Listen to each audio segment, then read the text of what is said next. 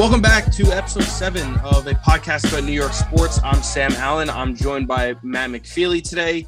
And wow, what a day it is to be a New York sports fan. What a day. Yankees win, Mets win, Jets win, and Giants win. First time that all 4 teams have won since September 27, 2009, all having their own different storylines. Yankees going one way, Jets going one way, Giants going one way, Mets going another. And it's unbelievable. It's a great Monday. The vibes are high. I was in the supermarket before, and I could just tell that I saw Jet jerseys, I saw Giant jerseys, I saw every kind of jersey. It's an amazing day to be a New York sports fan. We got you covered here today. Matt, what do you have to say about yesterday? Yeah, I mean, unfortunately, I was in Philadelphia just all over the place all day yesterday. So anything I got to watch was just kind of walking around on my phone. But, man, and every game was – all 4 of those games were interesting in their own way. I mean, I think the Pirates struck out the 20 of 27 outs recorded by the Pirates. I believe they struck out for 20 of them. DeGrom was phenomenal until, obviously O'Neal Cruz does it again. They come back, take care of business. Do you remember when I said they had to win their next 5? Yes. They went 1-4 over that span. So I think you're pretty happy with that. Aaron Judge, real quick, it's unbelievable. He's really, you talk about a guy who just is hitting everything. You just can't pitch to him. No matter the situation, no matter the pitcher, if he gets one in the zone, it's a mistake and he's going to make you pay for it. And that's what he's been doing all season, as well as just being an absolutely amazing disciplined hitter. Hitting for average. He's 2 points shy of having the Triple Crown. It's unbelievable. I mean, we've said enough about him. He's the backbone of the Yankees. I said yesterday, or I guess 2 days ago now, that I can foresee him continuing to be the backbone of the Yankees for the next couple of years, but we've already had that discussion. Yep. And like we said, we don't want to talk too much baseball here, but I do want to ask you, I mean, how could anyone feel confident about Gerrit Cole in a big spot right now? Well, yeah, it's always that one pitch, right? There's always like the first inning, he gives up that 3-run home run. Yep. And it's just like another one of those things where you think about, you go back to his start against the Red Sox in the wild card game. They jumped on quick. Pretty sure they scored runs in the first inning, and that was it. I mean, it's just something that Yankee fans are going to have to deal with. I mean, he's going to be here. He's not going anywhere. He's going to be the ace of this staff going forward. And you just got to hope that one pitch can either not come at all or can come at a time where it's less low leverage. So, right. Yeah. I mean, as a Yankee fan, go on. No, you go. When you get to the postseason, I guess, let's say you run 3. I don't think anyone's excited about Cole to Nestor to Montas. I don't know. Well, Montas is out. Montas is not. Not only do I think his injury status is affecting his postseason, I guess, reality for the Yankees, but he's getting an MRI. I believe he already got one, so I don't think we've gotten the results of it yet. But I think they're banking on Nestor, Cole, and Severino to lead them into the postseason. And it's a lot to ask of all of them. I mean, you think we just spoke about Cole and his inconsistency. Nestor Cortez has arguably been the most consistent Yankee pitcher all year. And then Luis Severino. I don't think there's any question about that. Oh, I mean, yeah. But, I mean, I guess the question is consistently what? I mean, Gerrit Cole has been consistently, that one pitch or one inning every start where he messes up. That's been pretty consistent. But consistently good, it's been Nestor. And, I mean, I've even seen people that have argued that Nestor should start game 1 of a postseason series, which it's hard for me to argue against. I still think you go Cole regardless of who your matchup is. And I don't know. It's tough. I think the biggest question mark, I think Cole will get his. Even if he has like a decent start in the postseason, which obviously you don't want, but I think the Yankees offense can handle him giving up 3-4 runs in a start and winning the game. He's not going to be the guy to shut people down and go 5 innings, 13 strikeouts like DeGrom did yesterday. But even DeGrom, look, Cole gave up a 3-run home run in the first inning yesterday. DeGrom strikes out 13 after 5 and gives up a 3-run home run on his last pitch. Yep, and both teams bailed out by their bats, which is excellent. Yeah. I don't want to spend too much on baseball. I know you don't either. You want to get right into the Jets? Right into the Jets. Oh, and that is something that the best way I heard it today was, as a Jet fan, and as we're both Jet fans, that is something that the Jets, that doesn't happen for the Jets. That happens against the Jets. Yep. That's the kind of game that the Jets lose, and we're just almost numb to it. I don't know about you, but yesterday I'm watching the end of that game, and I'm like, and I promise you that I saw that them line up for that field goal to make it 31-30. And I said, this is such a miss in the most Jet way possible. And then when that went through, I didn't know what to feel. I was just sitting there like, I was like, wow, the Jets finally come up with this miraculous win. And if you listen to my my solo podcast that came out on Sunday morning, I said a lot of the things that the Jets actually, I was kind of off on my assessment of the Jets and what I thought they would do. But hey, a win's a win. Still some frustrations coaching wise and scheme wise with them, but I will take that win every day of the week. You don't expect to get onside kicks, you know? You don't expect to. It was a beautiful kick. It's probably a game the Jets didn't deserve to win, and it wasn't perfect, but there were so many pluses in that game that I think I'm happy to just ignore the negatives for now, because the defense was good in week 1. Sure, they weren't great in week 2, but even great defenses get into these types of games where they're just shootouts. The Rams do it all the time. That's just kind of how the NFL's built now. So I'm not going to kill the defense. Well, all right. So I don't want to necessarily kill the defense, but I do have my complaints. My first complaint, first 3rd and 1 of the game. And what I said on my podcast was, if you have Joe Flacco as your quarterback, I think the objective of the offense should be to get the ball in the playmaker's hands, not necessarily having 3-step drops or bootlegs with Joe Flacco, but get the ball in Elijah Moore's hand, get the ball in Garrett Wilson's hand, who was absolutely amazing yesterday and really showed some promise that again, another thing I'll lead into, but let me start with the play calling. The first 3rd and 1 yesterday, and I complained as this happened, regardless of the situation. 3rd and 1, and the Jets run a bootleg with Joe Flacco. He got out of the pocket. Maybe the defense was fooled on the run, but he gets out of the pocket. There's a guy in his face. Everyone's covered. He's looking around, and actually ends up throwing a nice ball, but an incompletion. I think it was to Corey Davis. And immediately I said, what are they doing? You just drafted this running back who everyone's high on. You have this receiver that everyone's high on. You have Michael Carter, was an absolute stud week 1 and a stud all year for you last year. And same thing for Elijah Moore. So why is the ball in Joe Flacco's hands? Run the ball right up the middle, give it to Breece Hall, give him a pitch, give him some, even just a quick out to Elijah Moore.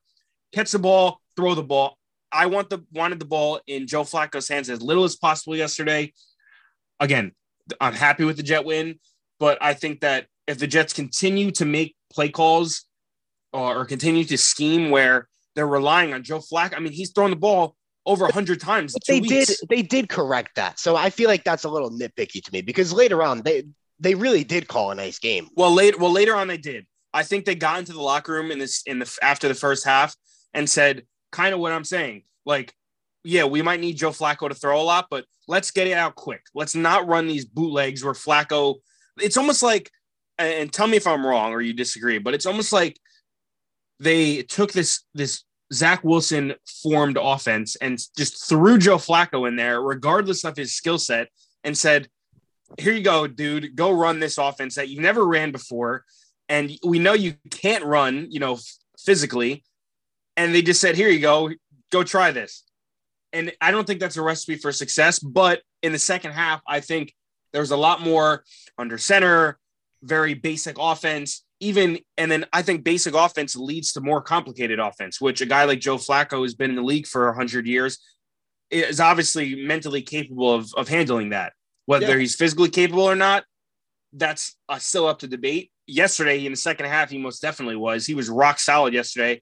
Doesn't he like lead the league in passing? He's in like top 3 or something like that. No, he's not. I was just No. looking at that. But he is the first Jet quarterback to throw for over 300 yards and 4 touchdowns since the Monday Night Miracle, Vinny Testaverde, in the year 2000. We like to call him a statue. His feet are cement blocks. He still throws a nice ball when he has time. And he still was able to spread it out the way that we asked him to in week 1. And I think he played a very nice game. And I think it shuts down the Mike White conversation. I think so too. Not that it ever was really a huge conversation. I mean, if he went out there and kind of shit the bed, for lack of a better term, maybe there would be a even bigger conversation regarding Mike White or who the Jets starter would be next week. But I still think that the plan all along was never to include Mike White in this. Mike White's just, again, if Zach Wilson comes back and they find out, God forbid he's out for the year, maybe they explore Mike White, just see what they have. Sure. But I can't see it. I never thought it was a real argument, but happy with the win. Any other standouts? I thought the defense, another negative, the first half, the defense, they could have handed the ball to Nick Chubb every play and he would have ripped off 6-7 yards a play. It was looking rough early for the Jets defense yesterday. And I was high on their run defense from against the Ravens. I thought the run defense played pretty well against them. And I thought in the first half, they did not.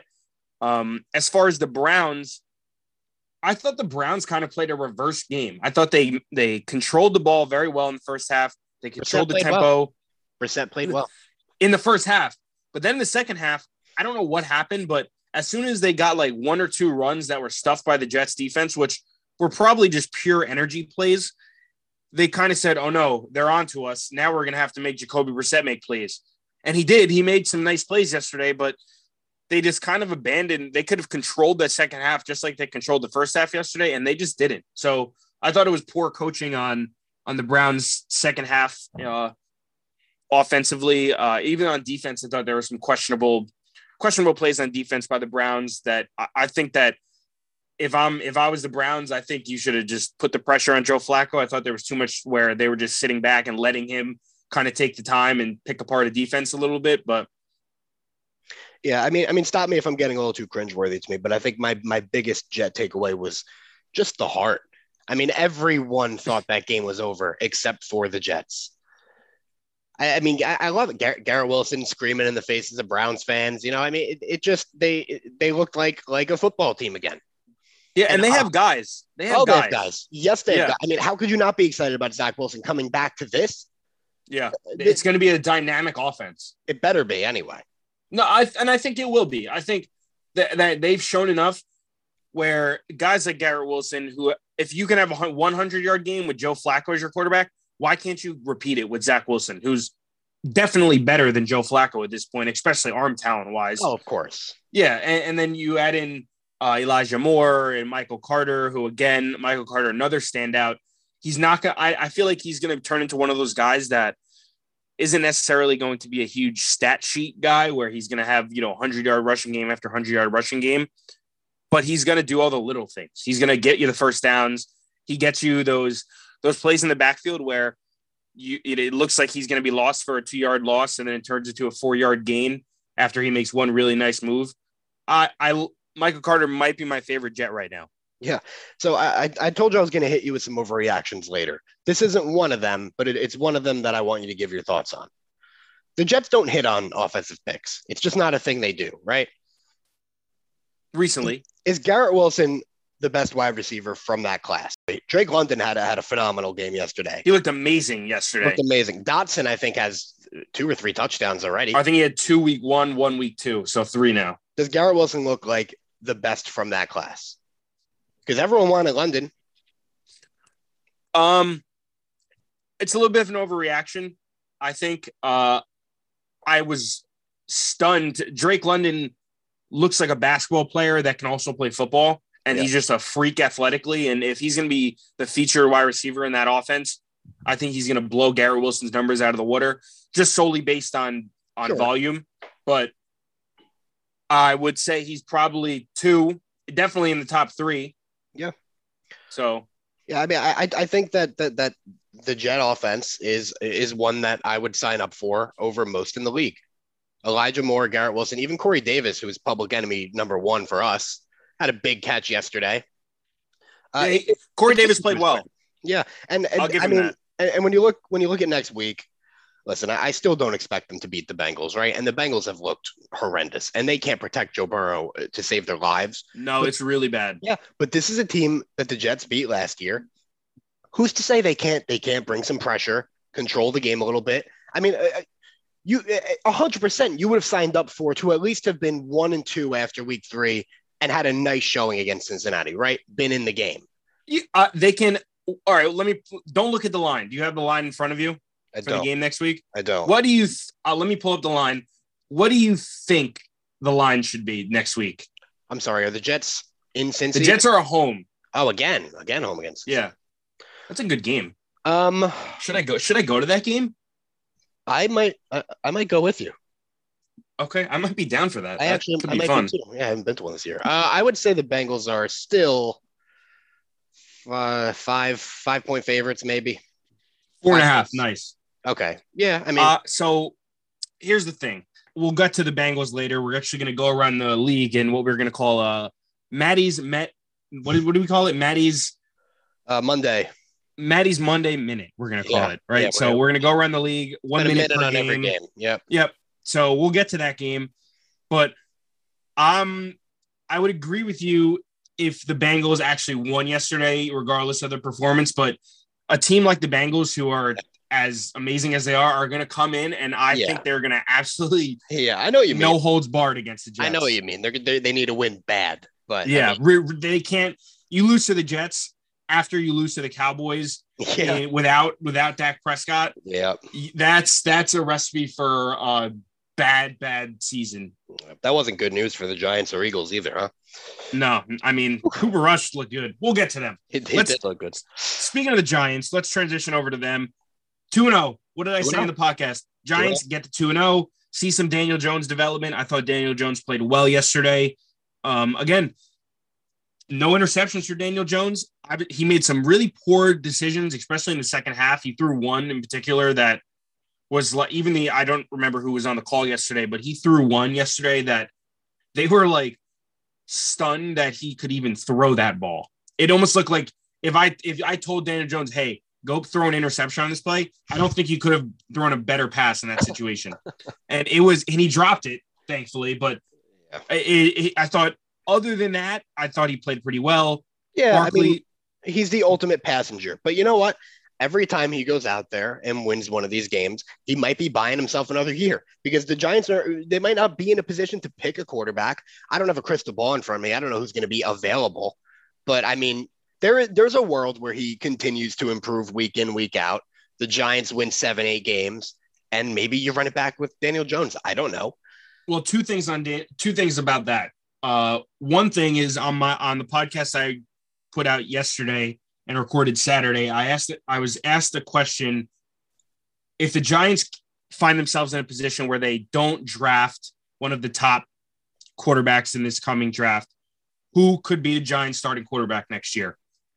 And the free agency class, at least up to this point, is really rough. Yeah, and I don't think Garoppolo is a guy that you want to bring in and make. You know what I mean? Well, now with Trey Lance being out for the year, that too, he's definitely not an option. But I mean, the list is like Darnold, Baker Mayfield. It's guys that are of Daniel Jones caliber right now. So if Daniel Jones can add to that caliber of player for the rest of the season, I think the Giants definitely could see themselves with Daniel Jones led offense next year. I mean, just like this year, the reason he's the quarterback is because they didn't have a better option, and who's to say that won't be the case next season?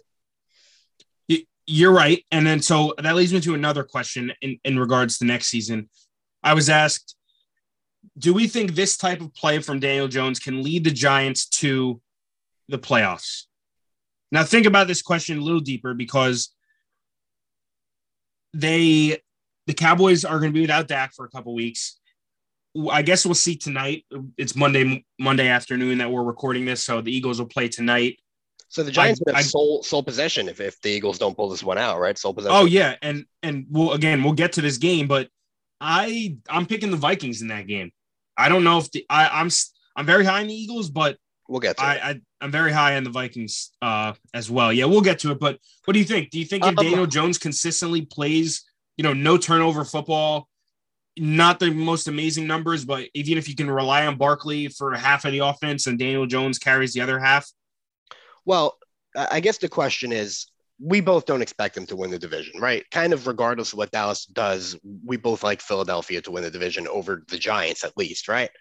And then when you look at the wild card spots, I mean, one of them is going to be either the Packers or the Vikings. And will the Giants have enough to slide into that second wild card spot? I don't know. I think it's looking too far ahead for sure. But I mean, early, I guess an overreaction. Sort of. I don't think so, but I wouldn't be shocked. Me neither. At this point, I wouldn't. We went over the win losses. I mean, we have them at 6 or 7, and I didn't even like them winning yesterday, and they won that game. So, I mean, yeah, I think that the Giants' defense is still a question. I thought the O-line actually played decent yesterday, not necessarily run blocking, but I thought their pass blocking for Daniel Jones, he had good enough time back there. One thing about Daniel Jones that I'll say, and I think I mentioned this in our group chat. Daniel Jones, there's a misnomer about Daniel Jones. Daniel Jones is not an agile guy like a Kyler Murray, like he showed yesterday, or even a Russell Wilson. Daniel Jones is fast. He's a straight runner, and he's got good legs, but just watching him, he's not very. I don't think anyone ever put him in that category though, in terms of. But it's like people just think, oh wow, he ran this really quick 40 for a quarterback. He's got to be pretty athletic and pretty agile. He's really not. He's not like he's a straight line runner. Yes. I think you get him downhill and he can beat most guys in the league, which is pretty impressive. But when you get him in the pocket, he doesn't like jump around, or he's not very, which is almost mobile. Which could be a good thing.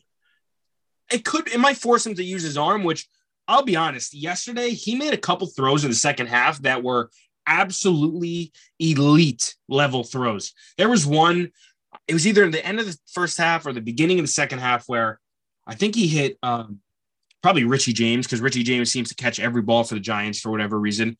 But he hit him on like a little slant and stop up down the middle among 3 defenders. And it was he sat in the pocket. I think he got hit while he threw the ball and absolutely thread the needle about 15, 20 yards downfield for a first down. And it was an absolutely elite level throw. And I think even the announcer, again, don't know who was on the call yesterday, but they said that is why he was drafted so high. That's what the Giants saw in him, his arm strength and his arm talent. And I think that this team will go as far as Daniel Jones, not necessarily plays, but maybe doesn't overplay. And what I mean by that is when Daniel Jones overplays and forces the ball into positions where it shouldn't be going, I think that's when the Giants run into trouble. Well, they can win games that he doesn't lose for them. And that's what we mean when we call him a passenger. I have one more question for you about Daniel Jones, and then I wanted to bring up another Giants point that I just remembered. What is Daniel Jones' absolute ceiling in relation to other quarterbacks? Because we know it's not Josh Allen. We know, even though they have the same build, we know it's not Josh Allen. We know it's not Justin Herbert. What is his ceiling? Kirk Cousins? And even that seems a little far out. I don't know about Kirk Cousins. I'm not high on Kirk. Again, I'm high on the Vikings, not Kirk Cousins. I see, and truthfully, you can take this as you may, I see a lot of Jimmy Garoppolo and Daniel Jones. I think they're very, very Daniel Jones is, again, Jimmy Garoppolo is another guy who his first kind of play type is just sitting in the pocket, and he does these bootlegs all the time where if you get him in space, he can look like an athlete. Yep. And I get a lot of the same vibe from him. That's a big reason why I didn't think the Giants really would go after a Jimmy Garoppolo this year, because I just think from the eye test, they're just very, very comparable. I mean, that's really the first time I've ever really made that comparison, but I was looking at it this week, and then with the Trey Lance injury, I was watching Jimmy Garoppolo play, and I was like, they're very, very similar. They don't do anything too well. Sometimes they make some crazy boneheaded throws, but sometimes they also make these dots that are like, okay, well, for Jimmy G's case, that's why you pay him the money. And for Daniel Jones' case, that's why you drafted him so high. Right. So that would be my comp. We've talked a lot about Brian Daboll, and it looks like after 2 weeks, we're not sure about the quarterback. We're sure about the head coach. And isn't it fascinating to you that they're putting such an emphasis on culture and foundation to the point where guys with a lot of talent, like Kadarius Toney, you see Kadarius Toney when he gets the ball in his hands in a little bit of space, they don't like him and he doesn't play because I guess they think he's not worth the headache. Isn't that interesting to you that I don't know. They don't put him on the field, and he's not the only one. Well, it's been obvious that they haven't been too keen on Kadarius Toney's, not necessarily his talent, but I guess his play style. And maybe you can kind of, I guess the comparison I'll draw is Giant fans, how they felt about drafting Saquon Barkley second after a lot of people felt that he would just jump around the backfield and look for the big play when he would never take the sure play. Maybe that's the same way they feel about Kadarius Toney in the inside, inside the locker room or inside the head coach's office. I don't know. I think Kadarius Toney's an amazing talent. And I think, honestly, if I had to bet on it, I say he probably doesn't. He won't start next season as a Giant, I don't think. Something he'll either get traded, released even. Again, I think that – and he has had some off-the-field issues as well, I think, too. I think in college. I'm not sure. Yeah. And doesn't he have a huge Giants tattoo somewhere as well? Yeah, that's ridiculous in itself. One other thing I wanted to touch on, I guess it'll be the last thing because we've gone over the Giants a lot. They lose Leonard Williams to a nasty looking leg injury. Unsure about how long he'll be out. So you take that in subtraction, but then it looks like next week they will be with Azeez Ojulari and Kayvon Thibodeau, which will bolster their defense immensely. Those guys are two of the most highly regarded defensive players or young defensive players in the entire league. So it's only up for the Giants. Again, next week, the Giants, who do the Giants play next week? They are home against Dallas. Wow. Listen, okay, hold on. You're kind of expecting them to be 3-0, which is crazy. So let's play. What do you think the line is? The Giants are home. They have to be favorited. A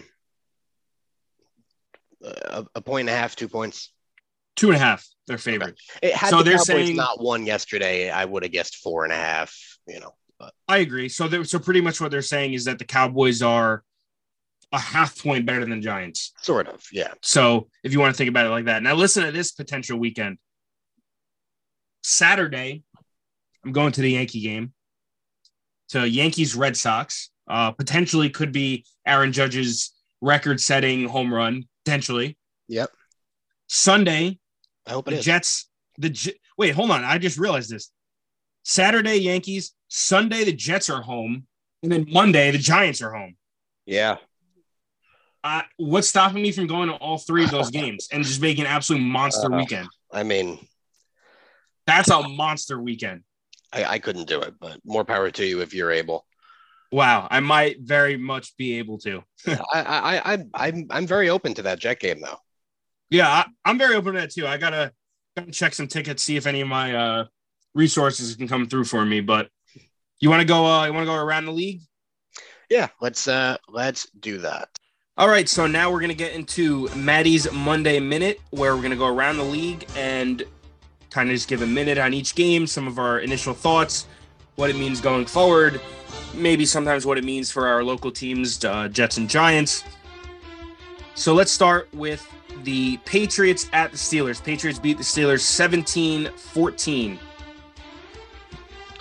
Yeah, I mean, it kind of, a week ago, Bill Belichick had to retire. He can't coach anymore.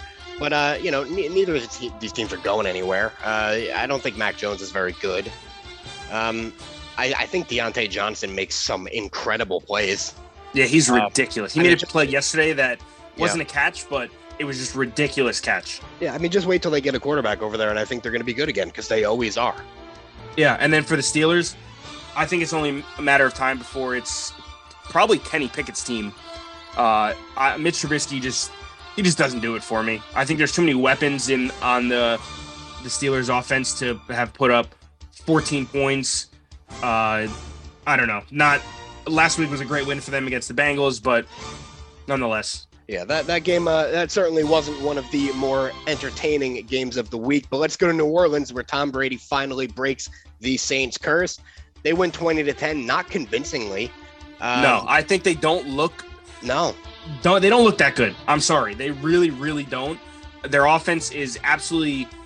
They hit these random one. I think it was two. I think the first game against the Cowboys, they had a long touchdown pass. Yesterday, Tom Brady threw a long touchdown. They had a pick six, and then they threw a random 30-yard bomb to Brashad Perriman, he's good. He can pretty much sit down for the rest of the year because every year Brashad Perriman has a one long touchdown and then he's good for the rest of the year. Doesn't do another thing. Yeah, and they had some injuries, and I don't want to get into whatever Tom Brady's dealing with in his personal life, but he doesn't seem like the same Tom Brady that we've seen over the years, or look like the same Tom Brady. Look like physically. Yeah, they are 2-0. They will be losing Mike Evans next week after that dust up with, was it Lattimore?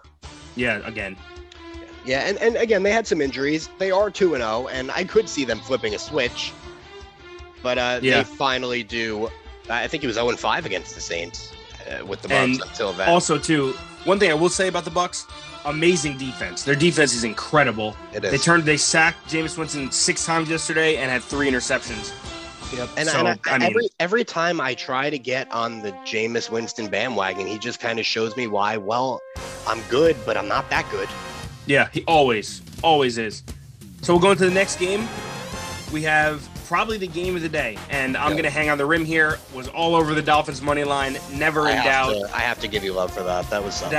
I am high on the Dolphins. That game, if I was high on the Dolphins before this game, I'm 3 times above the rim on that. So Dolphins win in a miraculous comeback, 42-38 over the Ravens, who go to 1-1.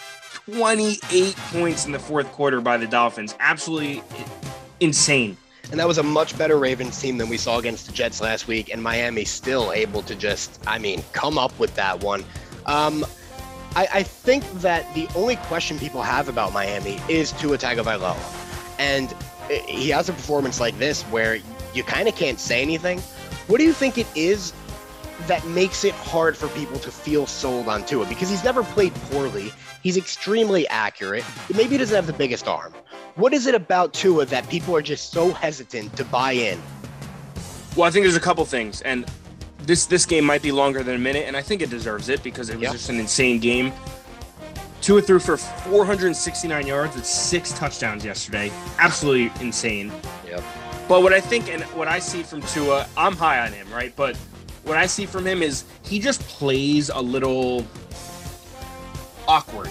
First of all, he's a lefty, so that's already a difference to the eye in terms of the eye test.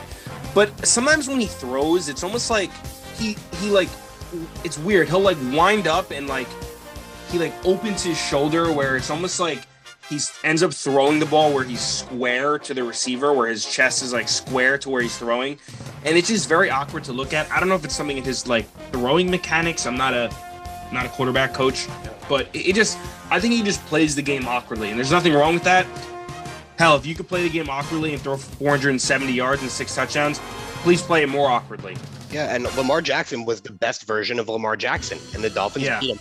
And is there a better combo than right now what they have with Tyreek Hill and Jalen Waddle? It's a beautiful mesh. Yeah, that's a tough one. That's a great one too. I'm looking around the league real quick now. I don't see any. I guess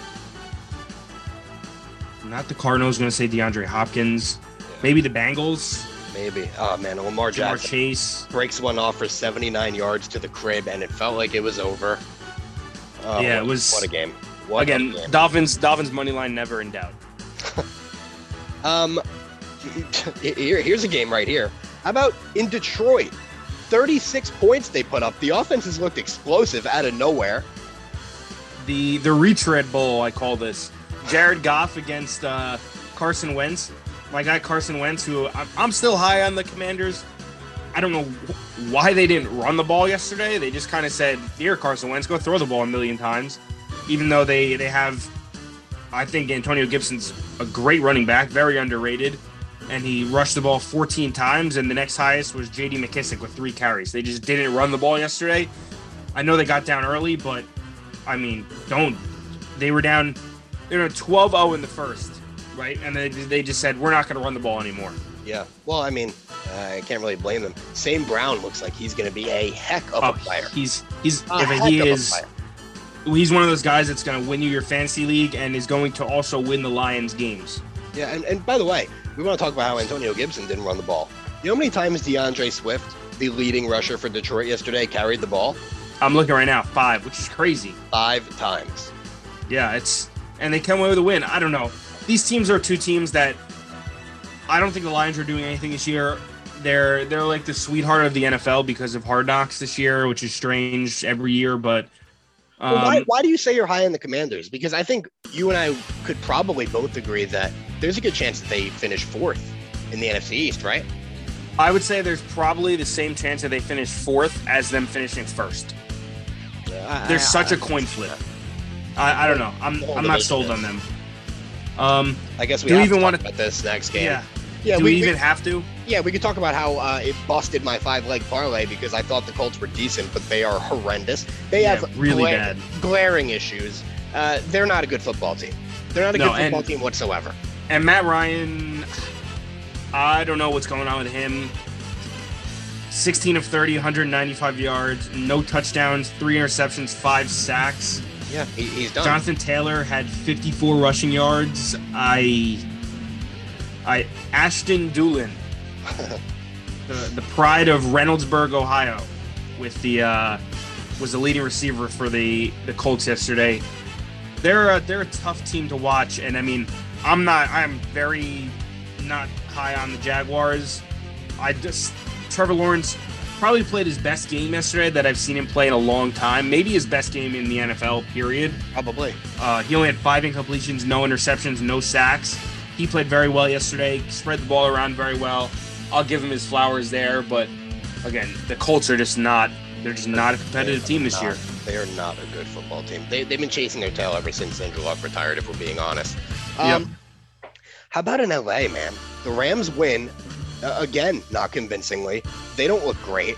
What do you think about the Rams? And I don't want to get too much into this because this is part of the overreaction segment I want to do with you afterwards. But I mean, to hardly beat the Atlanta Falcons. Well, the Falcons are feisty. I've had a read on them this whole year that they're going to be a team I took them week 1 as my sniff of the week, and they almost covered. They just barely lost to the Saints 27-26. Yep. I mean, they played the Saints and the Rams 2 weeks in a row. Those are 2 teams that people were pretty high on and are most likely going to be at least in the playoff picture going forward. And they hung around with both of them. So, you look at them and they say, wow, Falcons 0-2, they're in a rebuild. But they're a feisty team. I think Mariota hasn't played terribly. I mean, he's Marcus Mariota. For his standards, he's been okay. He had 2 passing touchdowns, 2 interceptions yesterday, which not elite, but he's Marcus Mariota at the end of the day. But if this game was the Rams last year when they hit their stride against this year's Atlanta Falcons, I think they blow them out of the water. Oh, yeah, easily. But what did I say? I don't know if I even mentioned this to you or whoever I mentioned this to. There was rumors of Stafford being hurt, and I think he even came out and said that he had arm issues. His elbow. That is, I think, very glaring. I haven't really gotten too into his, in-depth stats as far as yards per completion or anything like that, or average air time. He's played well. I would to me, he's played okay. I mean, 2 interceptions, 3 touchdowns yesterday, threw the ball 36 times. Okay. I mean, but he's Matthew Stafford. I don't want him throwing 2 interceptions. Give me 3 touchdowns and maybe 1 interception on a fluke or something like that. Sure, that's fine. But 2 interceptions, I don't know. What does he have? 4 he has 5 interceptions on the year. Yeah. He had 3 in week 1. Yep. Did he have 5 all of last year? But I don't think it's just a Stafford issue. I think even the defense is taking a step back. Yeah, well, yeah, that's true too. And I think that Cooper Kupp is unbelievable. 11 receptions, 108 yards, 2 touchdowns yesterday. But I think they're still looking for that number 2. Allen Robinson he's always been a freak athletically, and he had a good game yesterday, but only 4 catches yesterday. And then other than that, I guess Tyler Higbee had 7 catches, but would you consider that? Obviously, Cooper Kupp is elite, but I wouldn't consider that receiving core to be elite. I think Jalen Waddle and Tyreek Hill much better receiving core than that. Of course. But when you have Cooper Kupp, I think Cooper Kupp is better than Tyreek Hill, and even still, I think the receiving core in Miami is better. Yeah, I mean, he's better at what he does than Tyreek is at what he does. I mean, he won the receiving Triple Crown last year, so. Yeah, yes, he did. So I guess enough about that game. We'll go into the next game. This was what was that Richard Sherman quote? You put a sorry receiver like Crabtree, that's what you're going to get. So a little bit of the Richard Sherman Bowl, we'll say. Well, I took the 49ers in this game, and you had a lot to say about that pick. And yeah, I thought Geno Smith looked amazing in week one. What I didn't account for was how bad the Broncos looked. Yes, and I don't think they're again. We'll get to the Broncos. They're not a very good football team either. Yeah, the Broncos they're rough, really rough. Listen, it's upsetting what happened to Trey Lance. It looks like Jimmy Garoppolo's got his job back for another full season here. And that's another team that could make some noise. I mean, not that I think Jimmy Garoppolo's better than Trey Lance, which I guess I do at this moment in time. But I think you have an opportunity to go further with Garoppolo at this very moment than you do Trey Lance. So for the 49ers overall, maybe it's not the worst news in the world for this season. But, I mean, an awful setback for Trey Lance, who finally gets a shot, his second game, done for the year. Yeah, it's rough. I mean, just seeing him, I think, what was it? It was like the first play or something like that. He was like, he had like 30 yards through the air, and then it happened. Yeah, he threw the ball 3 times, yeah. Right to the Broncos, right? You know, we'll get to the Broncos, who hardly beat the Texans. They were losing most of that game. Here's the thing. I don't think Russell Wilson's completely washed, right? Because when you watch him, he still makes some plays. He still has a big arm. But I think the Broncos have a bad head coach. I don't think Nathaniel Hackett's a good head coach. Sure, 2 weeks in. But, I mean, coaching, we talk about it all the time. It matters the most in this sport, and it's not even close. And if you don't have a good coach, look, I mean, he basically cost them a win in week one. Yeah, that was week one. He did cost them the win. A lot of people would argue that. Yeah, I mean, yeah, I think the Broncos are going to finish last in their own division. And the thing with me and Russell Wilson is, I mean, you know how big of a Russell Wilson fan I've been and always have been and always will be, to be quite honest. But I won't believe that Russell Wilson is done until he's actually done. I think that this was arguably, do you think that was the biggest move of the offseason, getting Russell Wilson to Denver as far as impact-wise? Probably. Yeah, it would have to be. So, I mean, you got to figure it's probably a little bit of time to gel and figure stuff out. If you look at their schedule, they probably went into week one, overlooked the Seahawks. Then they went into week two, overlooked the Texans. And I think now this is a bit of a wake-up call for them. They're lucky they got out 1-1. They could have very easily been 0-2. Which effectively ends their season almost in that division. Yeah, they do have a tough schedule coming up. 49ers next week. Then they're at Las Vegas. Then it gets a little easier with the Colts. And then they play the Jets, Jaguar. A little bit of an easier schedule going there. So to me, it just felt like not the right time to go and bring in a Russell Wilson and say, let's go for it. It just wasn't the right time.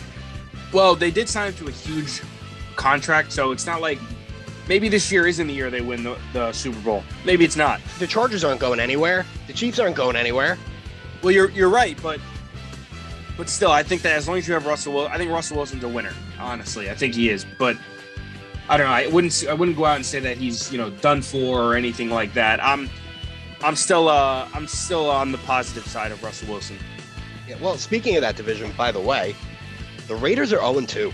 And it couldn't have been easier to win that game after the first half. I mean, the Cardinals couldn't get anything going until the second half of that game. It felt like it was over. I mean, Kyler Murray is some of those plays he was making yesterday were just absolutely absurd. They were. You ever see his pocket presence is crazy. You ever see the shots from behind him, and because of how short he is, it's like you can't see anything. But he throws it up, and he throws dots. And he's got the throw in the back of the end zone yesterday to get the 2-point conversion was ridiculous. Yeah, he caught a lot of disrespect, like in a heartbeat. And everyone was high on Kyler Murray. He has the one game against the Rams that was really pitiful last year in the playoffs, and then the contract situation with the video games and this and that. And he's right back. He looks great. Yeah, he only had 1 touchdown, 1 interception yesterday. Well, but, I mean, that's accounting for a full half of them just not knowing what a football was. Yeah, and then on the other side, I still don't think the Raiders.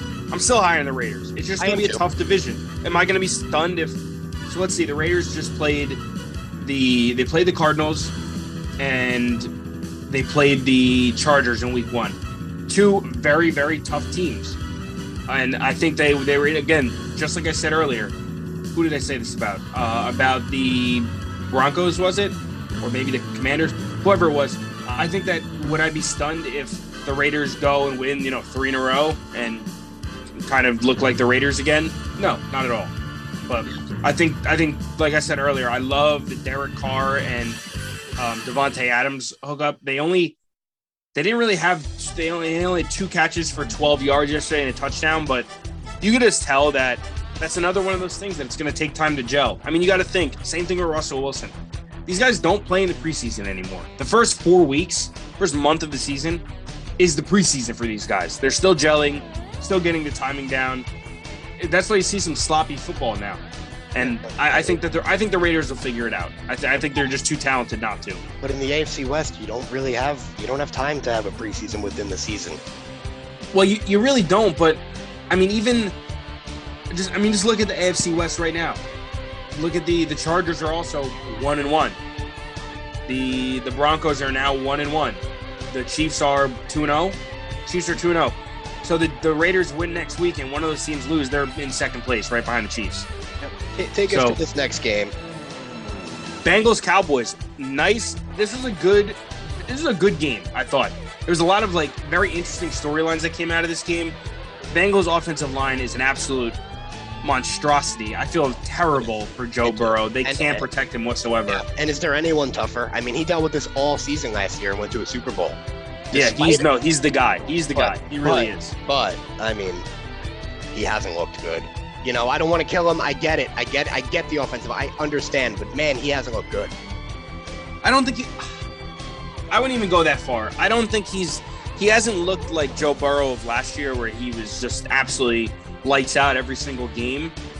And again, it's hard for me to say that guys are, Joe Burrow's going to have an off year, because I still think that a lot of these. But I'm just saying I'm a little bit concerned.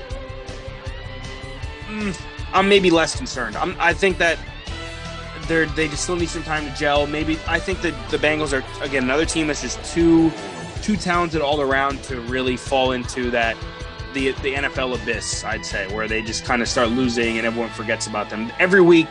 If they went to this game and were 0-8, I think, and they had the same lineup, rolled out the same lineup, people would still say, I can see the Bengals winning this game.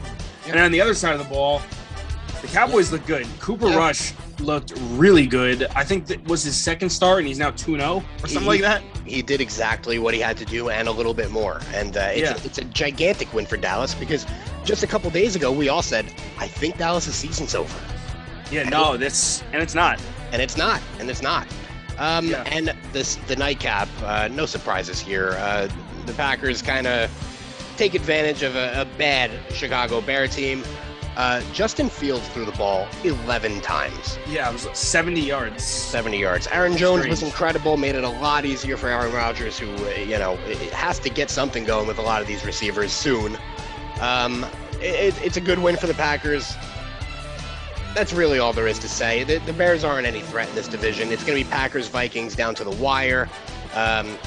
So, I guess it's up to the Eagles to pull that one out. But yeah, and one thing about the Bears, they need to just take the lid off and let him throw. I know he's a runner.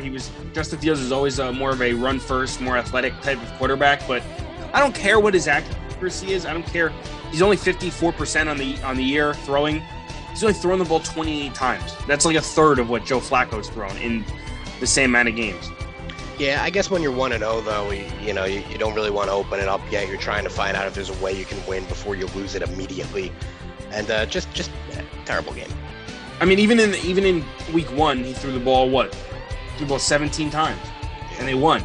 So it looks like that game was a little bit of an outlier. I mean, that was a. It was pouring raining, yeah. Yeah. But still, I mean, if I said before the game last night that Justin Fields would throw the ball less than he did in a monsoon, you'd be like, no way. I mean, there's just no way. So I don't know. Obviously, maybe the Bears are looking to be more of like a run-heavy, defense-led team. maybe, but I mean, how much confidence does that show you that they have in him going forward if they don't want him to throw the ball? I mean, what kind of sense does that make? Yeah. Well, lucky us, we have 2 Monday Night Football games tonight.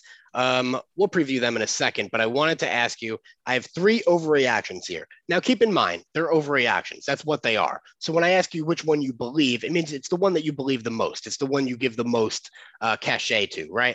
So I have 3 here for you. I want you to split them into 3 categories. 1, you believe it. 2, you need to see more. And 3, just trash it. It's just an abomination of an overreaction, right? Yep. 1, Joe Burrow and the Bengals are just flat out fraudulent. Overreaction. You could wait till you hear them all. They're all overreactions. We just went over that. Okay. 2, the Lions have a top 5 offense in football.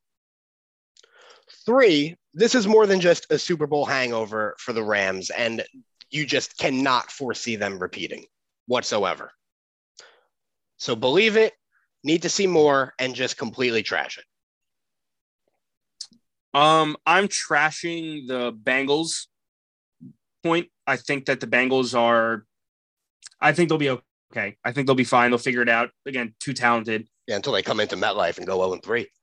Then maybe you might ask me again next week and I might have a different answer. But right, the other 2, Lions top 5 offense, and the other one, the Rams just cannot repeat this year. And then what are my options? So I already trashed the Bengals. So one. you have one that you believe the most, and one that you could see it, but you have to see a little bit more.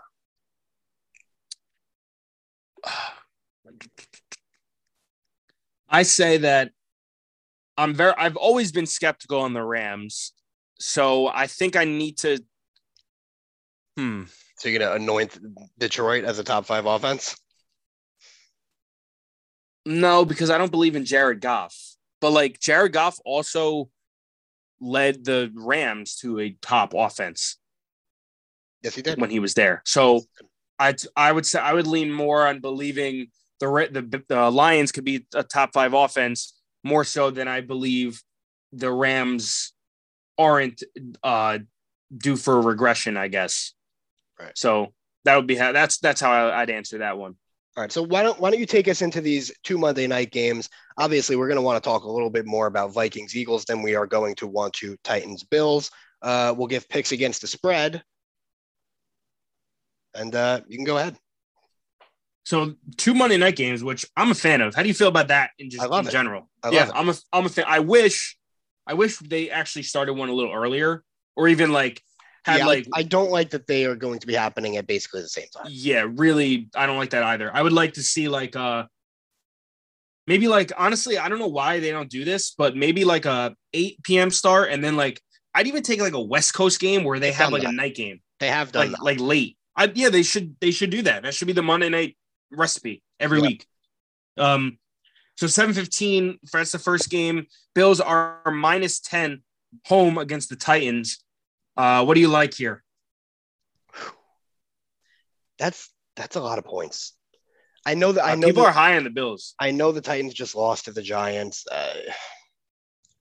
You know what? I'm going to take the Titans with the points, and I'll hope for a backdoor cover. Interesting. I like the Bills -10. I think in 3 weeks that these teams play each other again, I think it'd be up to -14 because I don't think the Titans are that good anymore, and I think the Bills are amazing, really unbelievable. It's just you never know if you're going to have one of those Derrick Henry games where he runs for about 200 yards.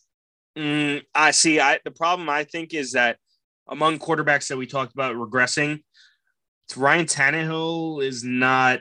I don't know. I've never been high on Tannehill. I don't think he's going to ever be a guy that's going to lead his team to any sort of prominence. No, since he's been a Titan, he's always just they've kind of masked him a little bit. Well, but now there's no A.J. Brown. They have their receiving core is absolutely diminished. So who's he throwing it to? If I'm the Bills, the Bills have a good enough defense to do really whatever they want. But if I'm the Bills, I put, 8 in the box and say, you know what? Derrick Henry will not beat us tonight. He will not beat us tonight. Yeah. So Ryan Tannehill, you better beat us tonight. And I don't think he can do that. Yeah. So their receiving core really is atrocious. Yeah. Oh my goodness. I take the Bills tonight. I think I think Josh Allen in prime time he's going to be my player to watch this year, to be honest. Every time he's on, I'm going to be locked in on him. So I'm taking the Bills with the points there, and you're going to go against me and take the Titans with the points there, correct? Yeah, back-to-back primetime games for Buffalo. Nice. And they rightfully so. They're unbelievable. Yeah. But I will say, though, people are very, very high on them, and all it takes is one little punch in the mouth for things to kind of go awry, we'll say, where someone starts blaming this person or someone doesn't have this quote after the game or someone says something that, or maybe one coaching decision that kind of blew the game for them. You just never know in the NFL. So I'll leave that as a caveat, that game. Then for the last game, which is definitely the more competitive game and a little bit more intriguing, I think, the Vikings are going to go to Philly and play the Eagles, where the Eagles are favored, giving 2.5. Yep. When that game starts, I will be turning off Tennessee at Buffalo. Well, hopefully, what I'm going to hope for is that this is how I'll bet the Bills game. I'll bet the Bills in the first half, watch the first half of that game, win that game, and then hopefully I can just roll over my winnings onto the Vikings money line, because I think the Vikings are just going to win this game outright. I do think the Eagles are definitely going to be there at the end of the year to compete for a playoff spot. Wouldn't even be stunned if they won the NFC East, but I'm really high in the Vikings this year. Not high in Kirk Cousins, like I said earlier, but that offense is absolutely absurd. Yep, I am too, and I know they're in Philly, but I'm actually a little bit surprised that that Philly is almost a full field goal favorite here.